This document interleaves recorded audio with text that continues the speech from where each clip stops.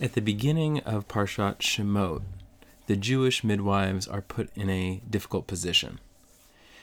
In Perek Aleph, Pasuk Tetvav, chapter 1, verse 15, we read, Vayomer Melech Mitzrayim lam yaladot ha'ivriot. So the king of Egypt says to the Jewish midwives, Asher Shem ha'achat Shifra v'Shem ha'shenit Pua. The name of one was Shifra, the name of the second was Pua, and we're told from Chazal that this refers to Yocheved and Miriam, who would later be the mother and then sister of Moshe. Vayomer, and he said, Biyalad chen et ha'ivriot, when you help the Jewish women give birth, uriten al havnaim, and they're on the birth stool, at their end of the birthing process, im ben hu v'hamiten oto, v'im bat hi v'chaya. If it is a male child, you are to kill him, and if it's a daughter, you may let her live.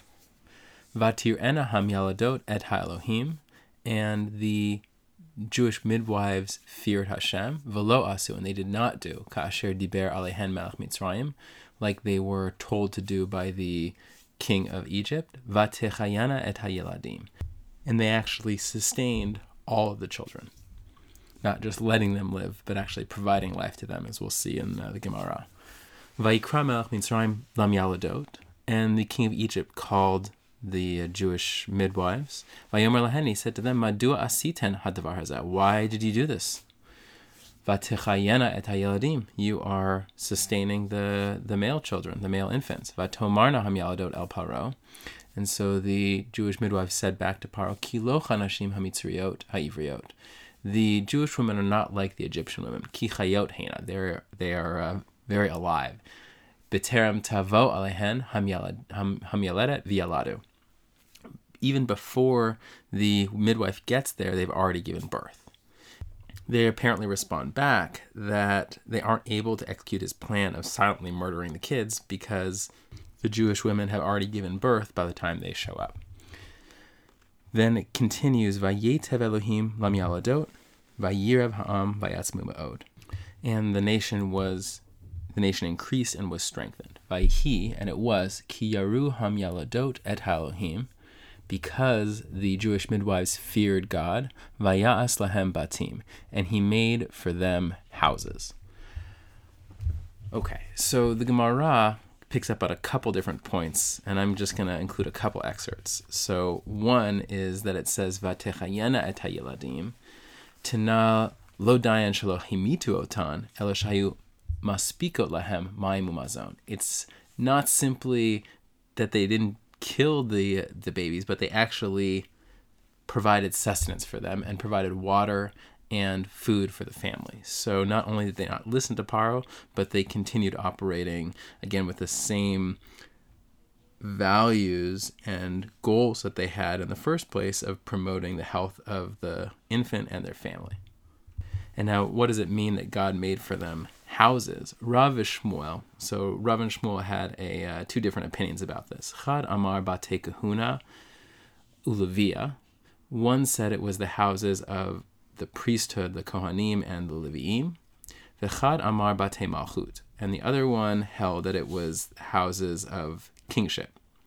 Mand Amar Bate Kahuna V'Levia Aaron and Moshe. So the one who holds that the houses that were made for them were Kehuna and Leviah, Kohanim and Leviim. That's Aharon and Moshe, who would later be Kohanim and Leviim. Umanda Amar Bate Malchut, and the opinion that held he established houses of kingship for them, David, Nami, Miriam. So David was also an offspring of Miriam. So to recap here for a minute, Paro instructs the Jewish midwives to murder every Jewish male infant born. They quietly refuse, certainly risking their lives because this was a directive from the king, and offer an excuse. Hashem protects them. As it says, God benefited them. And if you look at Shadal or Rav David Tzvi Hoffman, they both explicitly say that first pasuk in pasuk Chaf refers to God protecting them from the consequences of not listening to the king, and made houses for them, as is described in pasuk Chaf Aleph. So the Gemara tells us that Yocheved and Miriam are the progenitors of future Jewish leadership, both spiritual and political. They were put in a difficult position, and their lives were certainly in jeopardy. With that type of pressure, some might compromise on their principles. They might have given an excuse to others or themselves. But Yocheved and Miriam didn't adjust their principles and refused to change their behavior. They continued to go above and beyond, even providing food and water to families that were sustaining a new infant. Now, Rav and Shmuel in the Gemara disagree about which type of leadership is exemplified in the behavior of Yocheved and Miriam. They were able to maintain their principles despite outside pressure. One asserts that their resistance to external values is at the root of spiritual leadership, finding fulfillment in the future Kohanim and Levi'im who served in the temple. The other asserts that their resistance to compromising their values in the face of practical pressure is the hallmark of Jewish political leadership, finding fulfillment in the future kings and leaders of Israel. Rashi notably does not believe these ideas are mutually exclusive and incorporates both approaches. Later in Shemot, we find another example of leadership. Paro decrees that the Jewish workers will no longer be given straw to make bricks, but nonetheless will need to maintain the same quota of productivity. The Egyptian managers deliver the new expectations to the Jewish shotrim, the officers, who supervise the Jewish workers. There are two levels of middle management between Paro and the Jews. One layer is Egyptian, that is these managers, sometimes referred to as taskmasters, or in Hebrew it's the Nogsim, and the other is the Jewish layer of middle management, which are the Shotrim.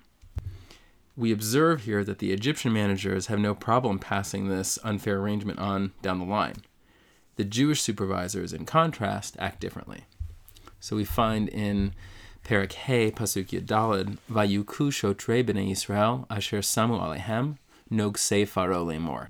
And the Jewish supervisors that were placed over the Jewish people by the Nogsei Paro, the middle managers of Paro, were hit, saying, Madua lo chilitem chokchem lilbon kitmo sholshom. Why did you not complete the allotment, the quota of bricks that you did previously? Gam tmol, gam hayom, also yesterday and also today. So they are being pressured and literally hit, beaten because they are not producing the quota of bricks that was required under this new unfair arrangement. And so Rashi comments, Vayaku shotrei b'nei Yisrael, ha-shotrim Yisrael hayu. These shotrim were Jewish. V'chasim al chevrehem miladoch kam. And they had pity on their fellows and did not pressure them. They didn't push it down the line. They didn't beat the Jewish workers until they created this unfair quota.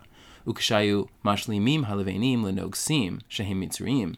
And when they would basically try and bring the complete set of bricks to the Egyptian managers, the taskmasters, v'haya chaser min hasikum, and when the quota was lacking, hayumalkin otam, and then they would beat the Jewish supervisors, al shelo dachaku et osei hamalacha, because they didn't pressure sufficiently. They were holding them responsible for not sufficiently beating and pressuring the Jewish workers.